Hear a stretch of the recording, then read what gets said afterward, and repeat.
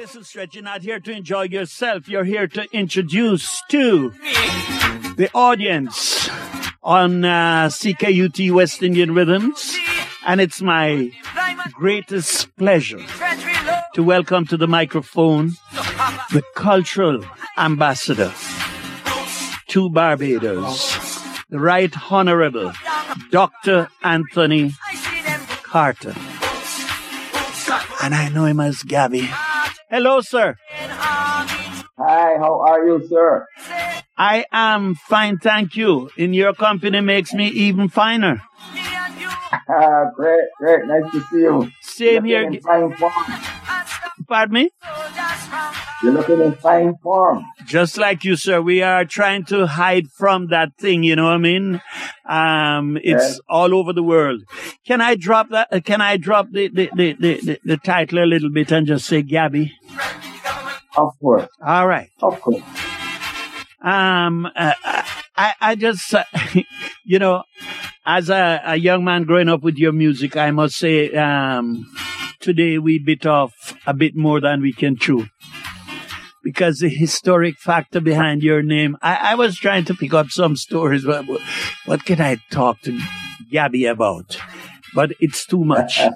So, I'm just going to ask you one or two questions because there's a young man. I tell you when I'm introducing you to him, there's a young man that has impressed me immensely, and I'm going to introduce you to him, and you're going to hear why.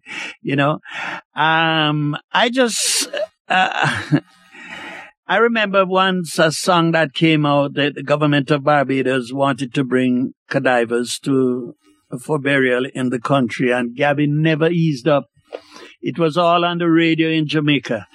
Tell us a little bit about that story, because I never got the full effect. What was happening then? Okay. There was a medical school, American medical school in Grenada. Mm-hmm. And when the invasion began, the Americans decided to bring the medical bodies were there for experiment to Barbados for safety. So, the doctors and so on did not mind them bringing it. But what the doctors were doing is insisting that they tell the medical fraternity what they died from. And they were not willing to do so. So, you know, it was like everybody was quiet about it. Nobody saying anything. And I got wind of it that they had brought these bodies or were about to bring these bodies from Grenada to St. George's University was the name of the place, into Barbados. And none of us knew what the people died from. Were these cadavers. And at the time, the word cadaver was not a very well known word in Barbados. Everybody said dead people or the deceased or something like that. Who passed or, you know. Yes. Something like that. But never cadaver. Right. So I said, I need that word cadaver. Mm-hmm. And I am going to write a song entitled Cadavers. And so I wrote the song. And of course, the government felt offended or something like not quite in favor of it. Right. So they banned it immediately. This is so ironic. Jamaica, Trinidad, Grenada, St. Lucia, Dominica, St. Kitts, Nevis, Anguilla, the entire Eastern Caribbean and Jamaica picked up the song and just played it on the radio almost non-stop. And so it became a very popular song. and that did a lot for my career.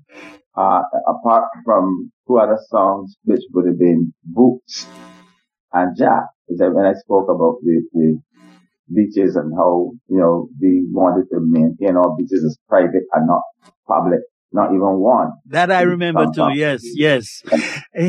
You know, that cadaver thing, because I was in Jamaica when they were playing it constantly.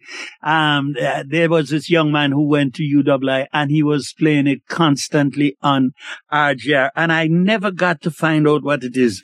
And now I thank you for that information. But folks, before I get on any further, I just want to introduce what this gentleman has done. I had no idea. I know you are a bit controversial, don't get me wrong, Boots and so forth, but to see what you have accomplished, the Calypso Monarch title, you have won that so many times, 1977, 99, 2000, 2010. But one of your greatest achievements is being named Cultural Ambassador of Barbados. What does that entail? Yeah, well, it simply means that I am the first one that was appointed by cabinet to the position. We now have 4. Mm-hmm. Those 4 would be Alison Hines, Red Classic by Rihanna, myself. So, the government declared that, and so on. That for the first 7 years, I was the only cultural ambassador Barbados had. And it meant that I had to go to several countries and try to more or less embellish or spread the name of Barbados in these countries, and also to have people come through cultural exchanges and lectures, performances, etc., etc. All right. And I, in one of those trips, I went to Nigeria. Wow! Yes. And I was made an African chief in Nigeria by the Yoruba people. So my name in amongst the Yoruba people is Chief Omowale. And I never knew what Omowale meant until I went to Nigeria. And Omowale simply means our son has returned to us. So that's a major honor, man. I don't know what. I'm totally impressed. I see in 2012 you were awarded an honorary Doctor of Letters degree by the University of the West Indies. I must say congrats, because they don't just throw those things away. They give it to people who deserves it. Thank you very much. Thank you. And 2 years ago now, because it's a new year, 2018 November, I was given the country's highest honor, which is equivalent to Sir. But I had turned down the Sir because I had an option. So the option was to have myself being addressed as Doctor the Most Honorable. So that's the title. I'm the first person in Barbados to receive that highest award, because we're preparing for when we become a republic that we wouldn't use the Sir anymore. So anyone honored now with the highest award, like the Governor General, cricketer Desmond Haynes, and several other people now, the former principal of the University of West Indies, Eugene Barbados, she was the second person. We were given the honor on the same day at Kensington Oval in the independence ceremony. And, so I'm very proud of that award, because there's no higher award that one can achieve in Barbados. I'm really grateful to the people and the government of Barbados for bestowing on me the country's highest honor. Yes, well deserved. I am just sitting here thinking,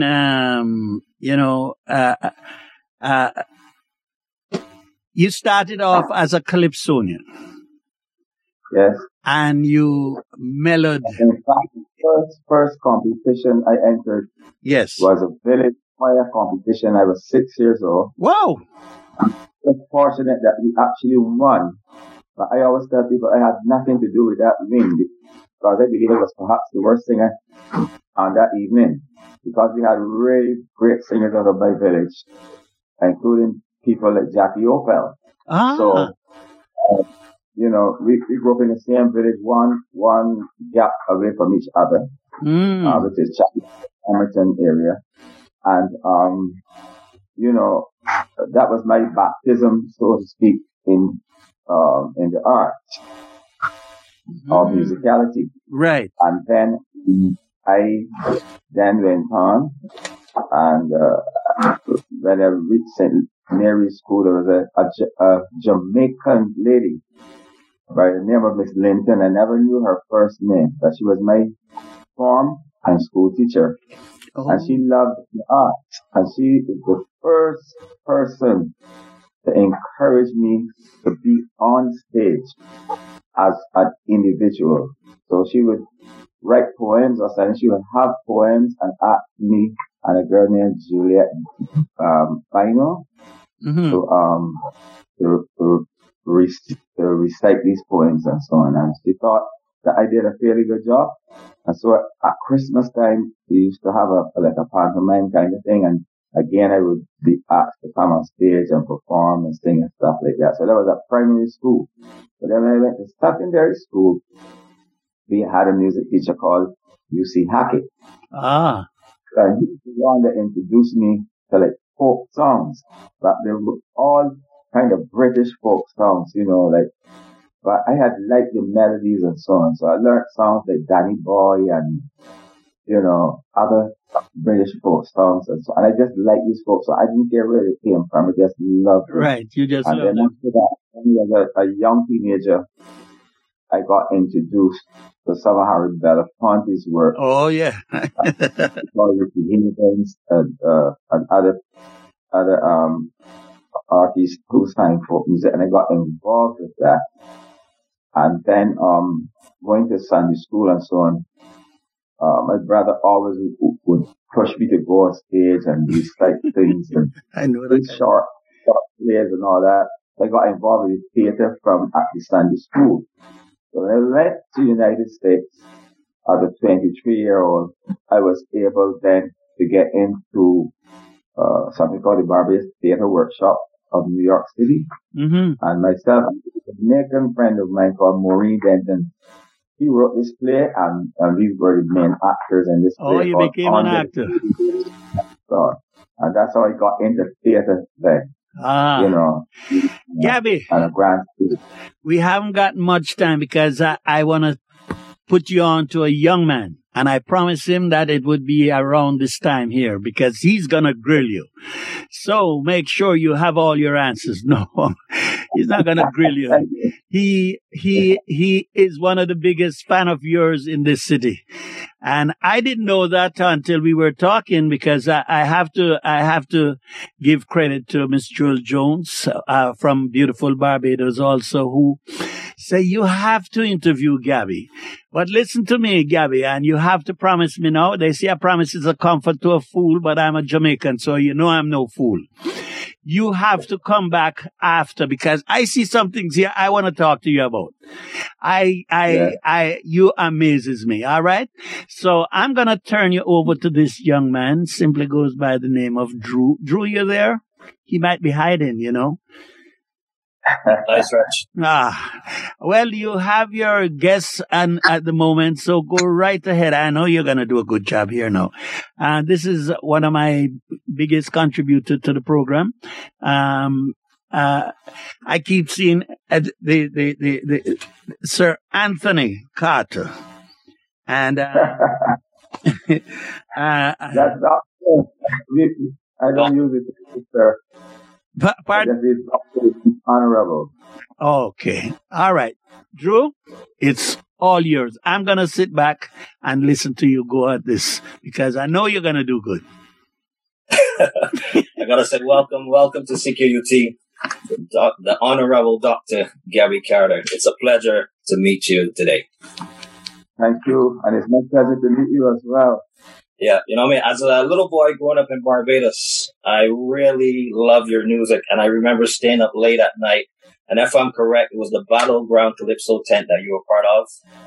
And later, I would always... The leader of the drum tent, actually, I was the one who was managing that tent and everything, writing vast majority of the songs, being MC sometimes, the guy who would put down the chairs, the guy who would write the advertisements for the people to come. I was doing a lot of things in my drum tent for quite some time. Yeah, I remember like being a kid and listening to those late night. Remember the tents used to come on at late night, and your tent was one of my favorites. And I gotta say, you were my idol growing up. You know what I mean? Songs like this one is one of my favorite. I know it's not really a calypso song; it's more of a folk song. And I know this is a lot of Bajans. One second.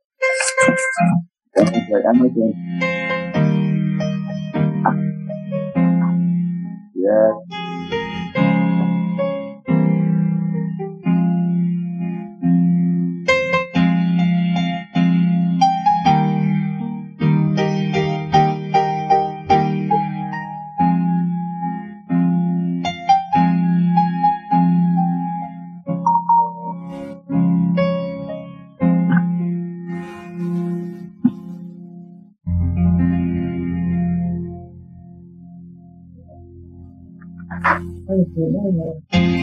You tell me to forget that my grandmother was born right there, so alright, I say I shall go.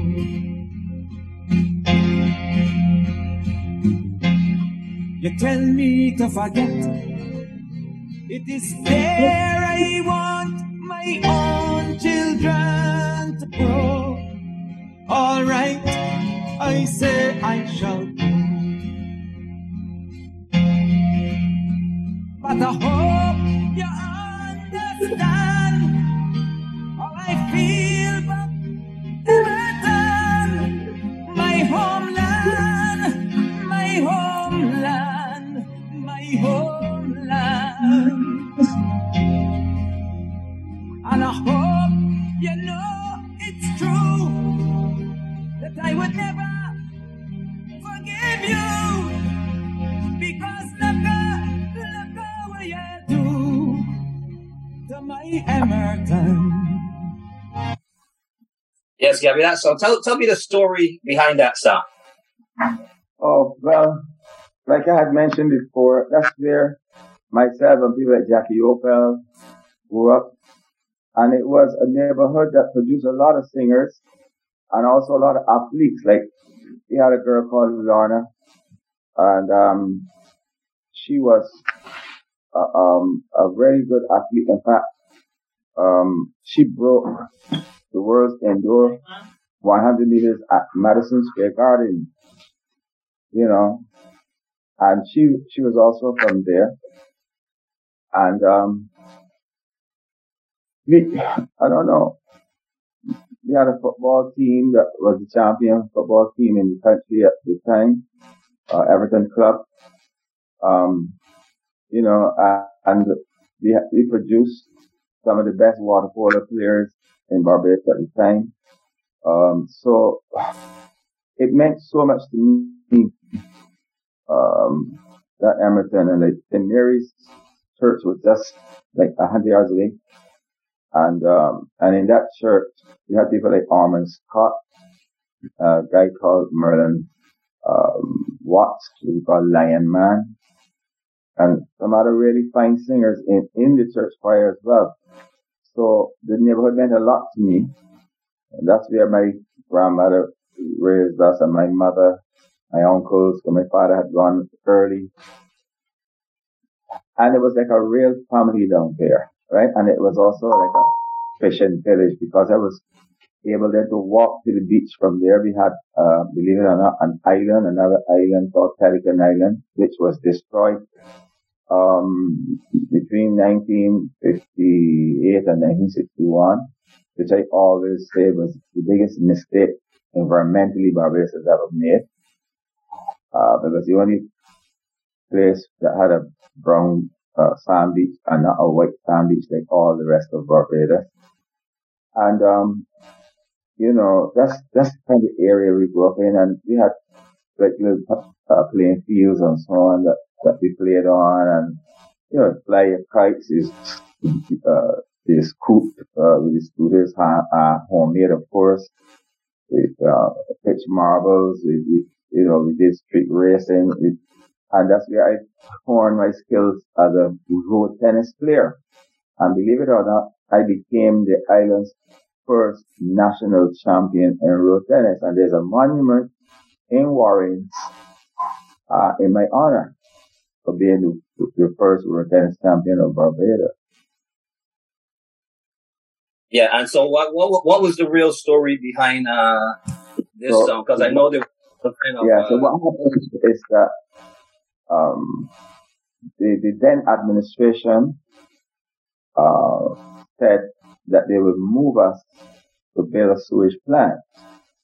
Now, in all of my life, I had never heard of a sewage plant in the city, in any country. They usually put it somewhere obscure or at least out of the way of people because of things like bad stench and other reasons. So, at the time, Billy Miller was our representative for the city of Bridgetown, which Emerton is in, and she assured us that we would not have to move once she is elected. So, of course, all of our people voted for her because we didn't want to move. And then when the election was over, maybe about 6 weeks later, she told us, unfortunately, Mr. Sandyford had already signed the agreement with whoever it was, I don't know if it was the World Bank or who, that this sewage plant had to be built and built exactly there in Emerton, and that she had no control over it at all. So we were moved to Clapham, which is where I am still today. But then I became the president of the Clapham Community Council, and I had done stuff like community-wise, like the first Clapham Day, the first Emerton Day, and things like that, along with my cousin Al Batson and a few other people, to commemorate the movement from Emerton to Clapham. And if you speak to anyone born in Emerton and Chapman's Lane area today, and you ask them if they had to choose to live between here and there, they would choose there, even though it would be termed a depressed area or in dilapidated conditions or things of that nature. But the point is that the Emerton people, in their heart and soul, are Chapman's Lane and Emerton people, even though they live in other places. Because remember, they were scattered, as I said in the song. So some went to the Pines, some went to Willie, some went to Deacons, some went here to Clapham, and in other parts of Barbados and St. Michael in particular. Yeah, I know you mentioned before that at the age of 6, you won a title. So going back to... I was part of the choir that won the title. part of the choir. So what made you got into the Calypso competition? You're going to go back to when you won your first title, 1968. My friend Charles Smith, who sang under the sobriquet Romeo. Romy had entered the competition when he was 15. And he kept encouraging me to come to go to the competition. Those days we used to, as we would call it, line, in Westbury Road. I had a guy called Uchi that could play guitar, but only in one key of C. So we learned to sing all calypsos in the C of key. But since then, of course, I ventured out, learned to play guitar myself, mostly self-taught, and I was able to sing in other keys. But Romeo encouraged me to come this competition. I said, nah, man. So for 2 years, I told him, no. Then I said, man, I'm ready yet. So then at age 13, I entered the competition. And lo and behold, I came third. Romeo came second, and Sudan won. And from there, I was bitten by this thing called Calypso. My first competition was against the excursion who just died, the wedding person, in a pop competition in 64. And Jake beat us like really bad. And then, It was 65 that I entered the next year in the Calypso competition. I came third, and then I didn't go in again till 1968, and I won 68, and I won 69, and then, I kept winning periodically. And I now have like 9 Calypso titles that I won, plus a lot of songs I wrote for other artists like Griner, Raside, and so on, that won world artists and stuff. And collaborated with other artists, too numerous to mention, like Blood, Alison Hines, Griner, Raside, Pompey, Punka, PC, Tassa, Biggie Irie, Mr. Dale, Crystal Cummings Beckles, Adrian Carr, and I could go on and on and on. So, overall, I've written for more than 100 other Barbadian artists, in the Calypso field, in the Calypso genre. Okay, so I know, like, besides writing for other artists, and you winning those titles, you have a strong passion for folk. You know what I mean? What drives this passion that you have for folk music?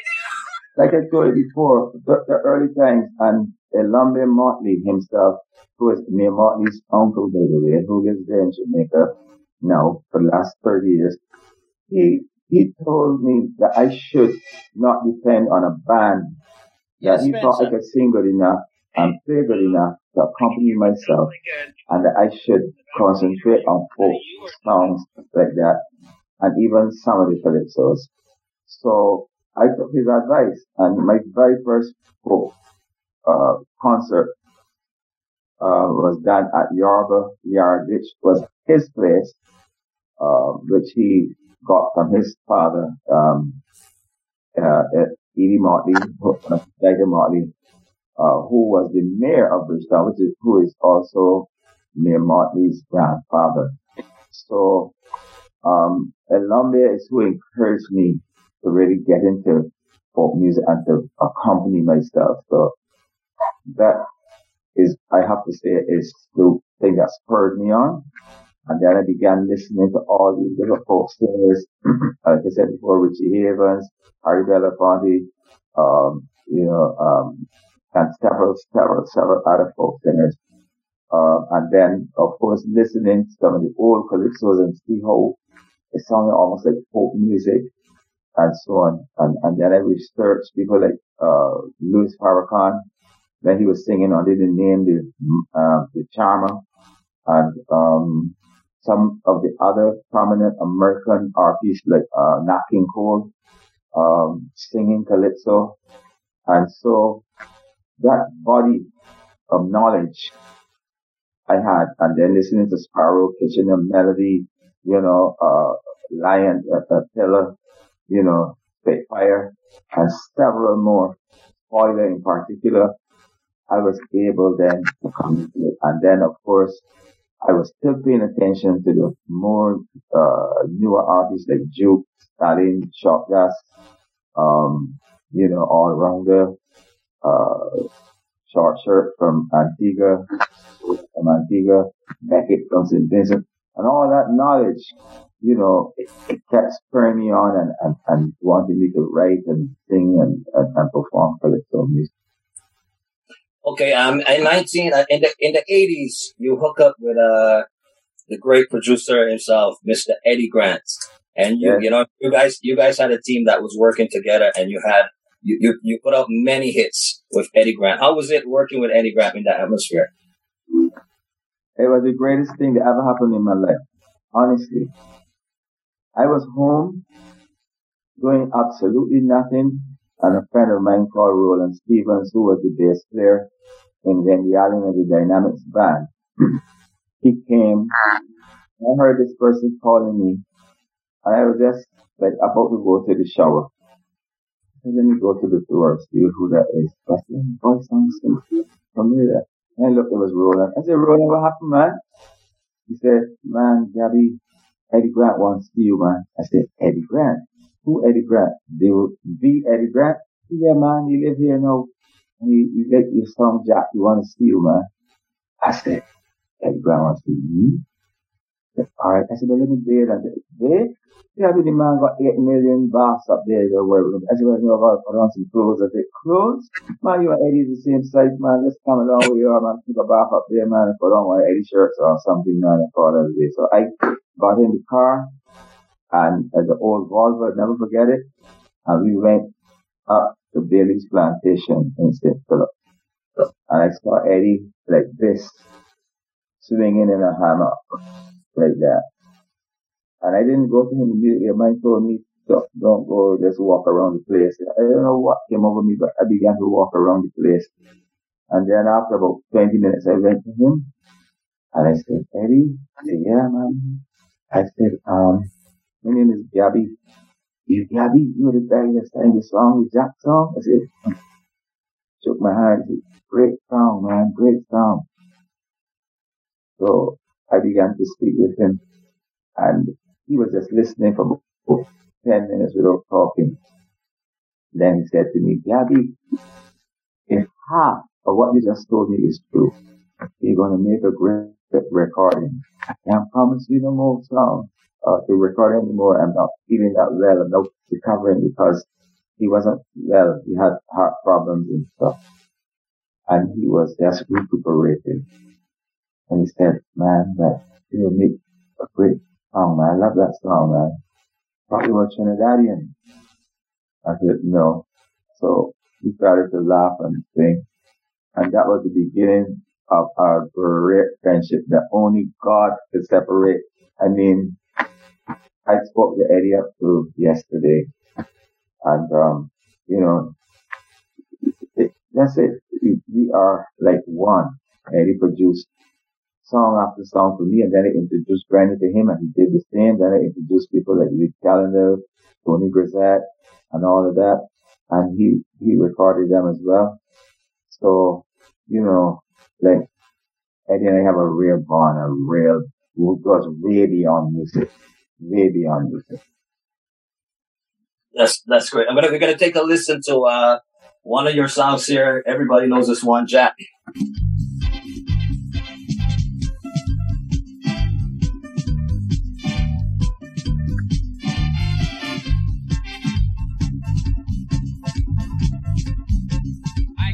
Bathing in seawater, but nowadays that is my horror. If I only venture down by the shore, police telling me I can't bear no more. 'Cause Jack don't want me to bed on my beach. Jack, tell them to kick me out of reach. Jack, tell them I will never make the great strength and security bill barricade. That can happen here in this country. I want Jack to know that the bitch belongs to me. Jack.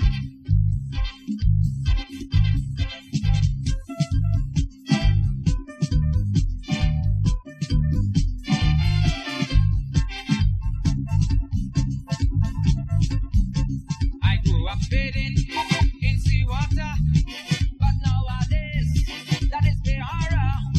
If I only venture down by the shore, police telling me I can't bear no more. 'Cause Jack don't want me to bed on my beach. Jack, tell them to kick me out of reach.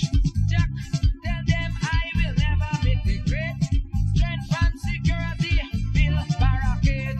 That can happen here in this country. I want Jack to know that the bitch belongs to me. That can happen here over my dead body. Tell Jack that I say that the bitch belongs to me.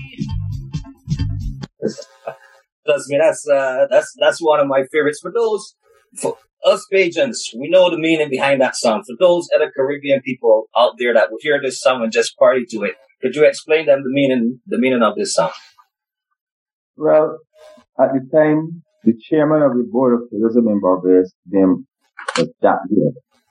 And Jack had made a statement that is very true, but it also didn't ring very good with me.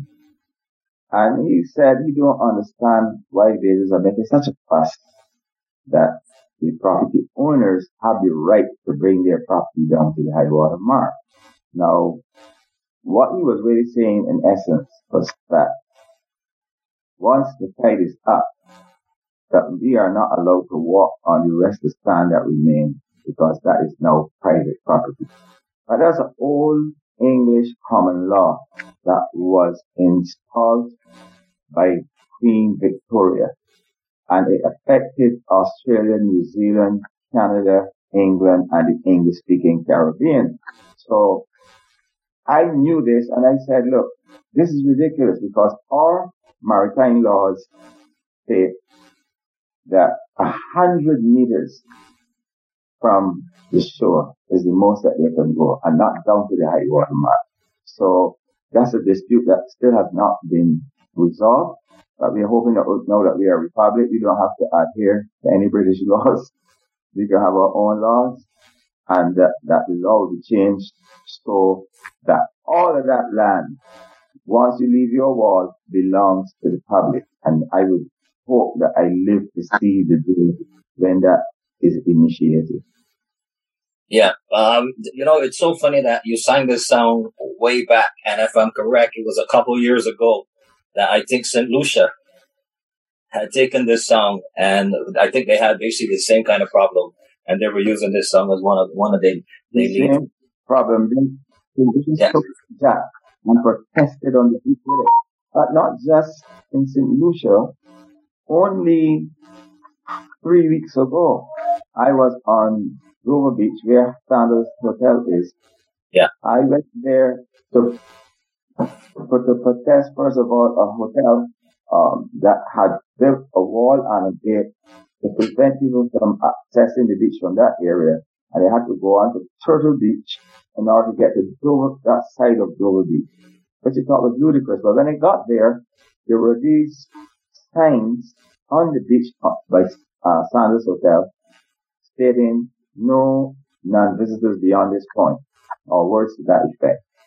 I said, but this is nonsense because 2 years ago I held a meeting with the general manager and the PR person at Sanders, whom I get along with quite well. And,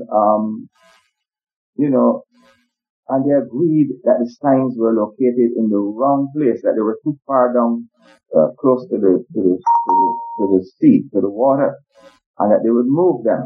But they told me they didn't want to move them immediately because we look like Gabby come up there with a big, powerful thing and force you to move the thing. So it will take a few days or weeks or so, but we will move them. So after I got there and 2 years had passed, I stood up behind the signs, and here comes this guard, him and another guard. The other guard wasn't as aggressive and stupid, but this other guard came and told me I have to move. And I told him, I'm not moving. He said, I'll make you move. I said, you cannot make me move. I am on the beach. That is public, not Sanders' property. And he said, man, I'm gonna make you move. And he hold me and he shoved me and he pushed me and he totally harassed me and everything. And, I am seeking my rights in that case right now, as it stands.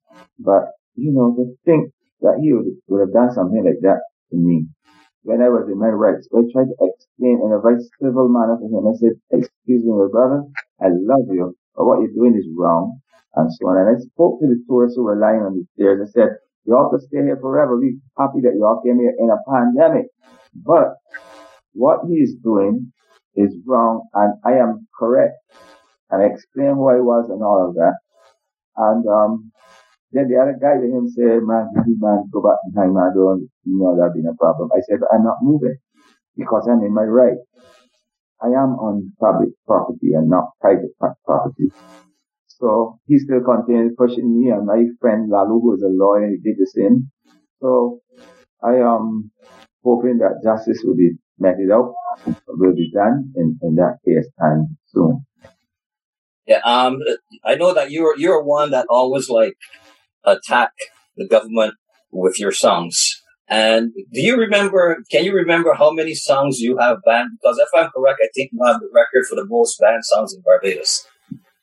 Yes, I don't remember how many, but I would have had a lot of songs banned. The same Jack was banned, Boots was banned, Cadavers was banned, One Day Coming Soon was banned, songs like Roberta Flack, Who Killed Pele, Take Down Nelson, Riots in the Land, all of these songs were banned. And when they did play them, what they would do is play them like 1, 2, 3 in the morning. And I remember a time I called the station manager. I said, but my brother, even though you have quote unquote banned the song, they don't play like in the morning when people are going to work, or in the evening when they're coming from work, or, lunchtime or anything like that. And he said to me, Gabby, you fought and you got the right for these songs to be played. You're trying to tell us now how we're to run our radio station. You're trying to tell us at what time we should play them. Man, if they play at 2 or 3 in the morning, man, you should be grateful, man. I mean, they're being played. There's still a few people listening and so on. I said, that's not the point. You know that's not the point. What I'm trying to say is that you're not giving me any prime time play now that the song is no longer banned. And that's not fair. That's not right. He said, man, if you want to run the station, you could buy it, man. And so I said, no, that is being sarcastic. But I mean to say that you all know exactly what you all are doing. And that's why my music is not being played when people are up and about. You're playing it when most of them are asleep. So he just chuckled and said, well, boy, what can we do? We freed it, because at one point what they did was every time they release a song, even if it's not banned, they will tell me that their legal minds are looking at it.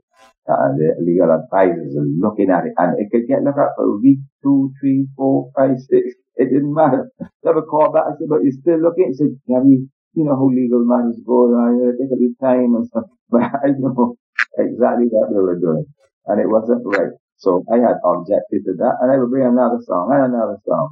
And the great thing about it is that the people would follow these songs, and they would come to the tent, and they would scream, and they would holler out, and they would applaud, and they would, appreciate the fact that I was still bringing these songs, even though I knew that the vast majority of them would be banned.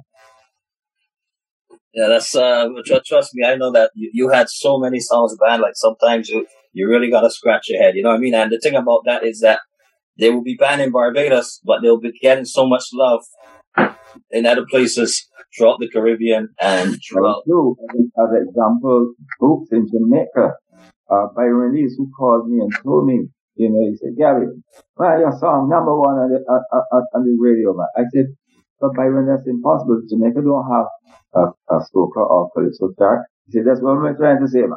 It's playing on the reggae chart. I said, what? I was surprised.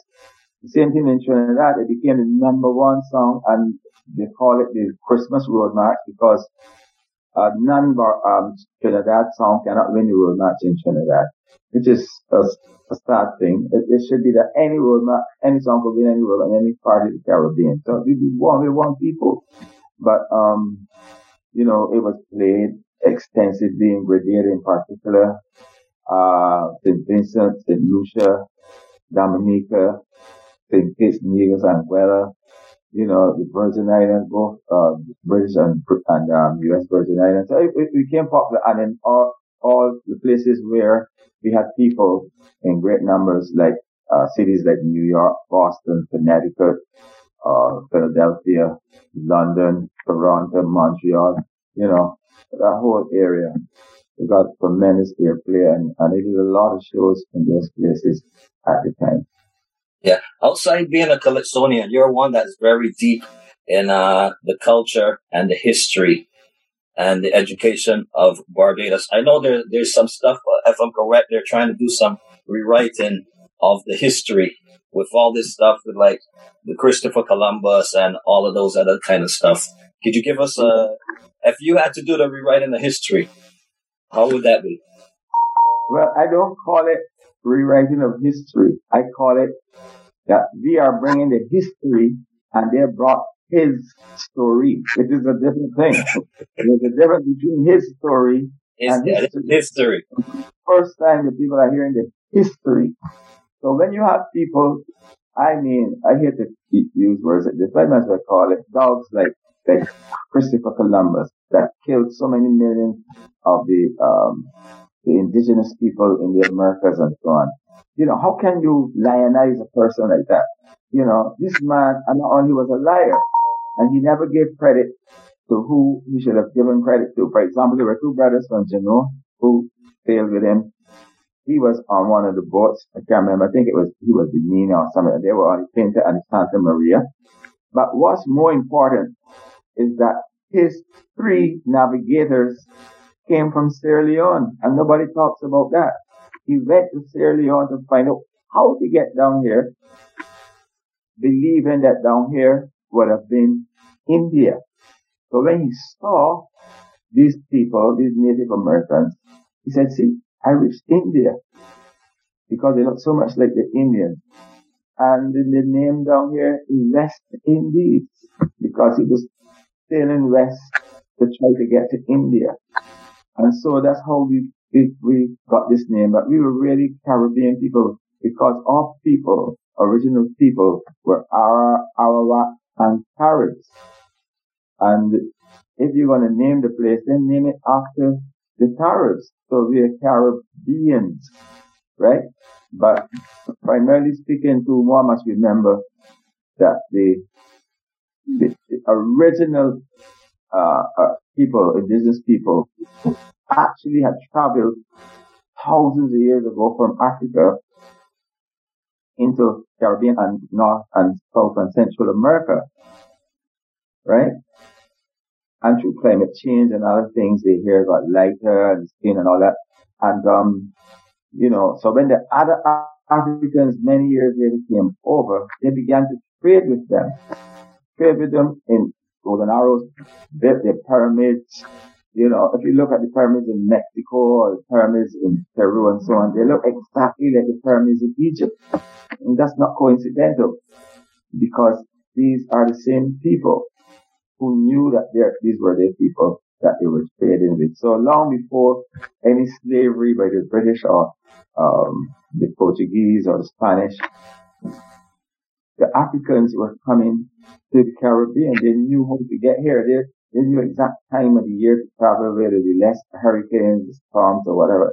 They knew, and they were trading with the people, which would be the Native American people. Yeah, Gabby, I already started my campaign because here in Canada next month is Black History Month, and I already started my campaign with Mr. Howard Stretch Carr because I read some stuff and saw some videos with you, and I said, you know what, it will be nice to have Gabby back next month during Black History Month, where we won't be talking about your musical career. We're going to talk about more history and not his history. His story. And not his story, his story. Yeah. Okay. Like all these, you've been singing now for, I'll say, over 50, almost 60 years. You know what I mean? What's the transition of the soca music that you have seen then, and what's your take of it today? Well, there's been great transition, and the truth is, why I love Jamaica so much is because Jamaica speaks the truth. Every single time the music changed or changes, the Jamaicans name it. So when it was Mento, it was Mento. When it was Carr, it was Carr. When it's Blue Beat, it's Blue Beat. When it's Reggae, it's Reggae. When it is Dancehall, it is Dancehall. But what we did was to keep calling the music soca. And anybody listening to what the youngsters are doing, to listen to what the youngsters are doing today, and what Kitchener, Sparrow, Juke, Stalin, and many, many others did to explain them, Udara, Merchant and so on, and Juke, Short Shirt and Beckett and many others, Swallow and so on did. That music, Shorty, Lord Shorty, that's a totally different music to what the youngsters are doing today. Mm-hmm. And honesty needs to be meted out. Eddie Grant brought that beat and called it Ring Bang. And nobody gave him credit for it. Right? But he also brought the same soca beat and called it Kai Soul. And then it was changed to Soca, meaning soul calypso, by Shorty. And Shorty himself acknowledged that it was Eddie Grant. That people keep giving the wrong people the honors and the respect. And then Eddie Grant turned out and brought Ring Bang. And the first three songs, if you want to look back at it historically, that became hits were A Ring, Bang by Mikey Thunder, Papa Chunks by Roaring Lion, who was by that time almost 90 years old, and then my song, Dr. Cassandra. Those are the three. And if they look back and be honest, they will see that everything else is a hybrid or a baby, a child of those three songs.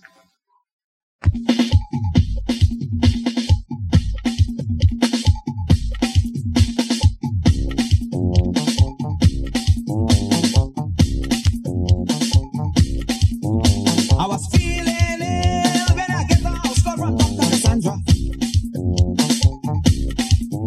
Why she give me pain, now me whole body feeling better than ever.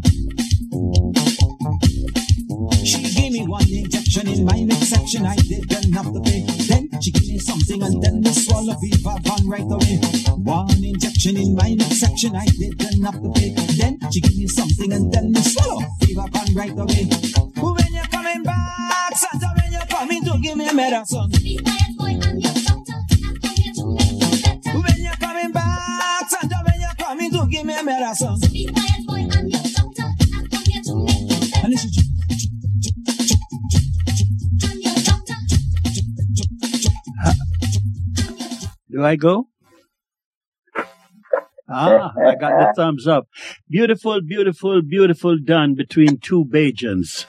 The senior one and the junior one, and I certainly appreciate it. And Gabby, you're coming back in February. Please acknowledge that date, all right?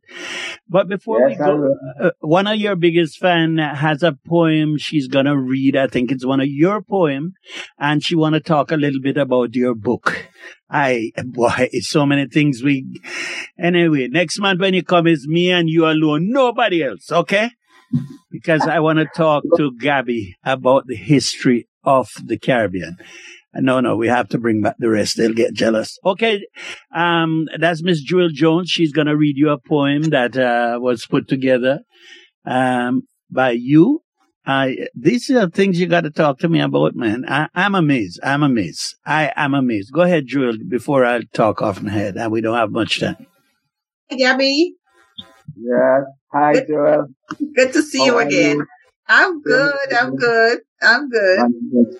Yes. I want to tell the folks that you're not just a Calypsonian. You are also a writer. And you have a book out, the latest book you wrote. Yes. And I always have the pleasure of receiving a poem in the morning. That's correct.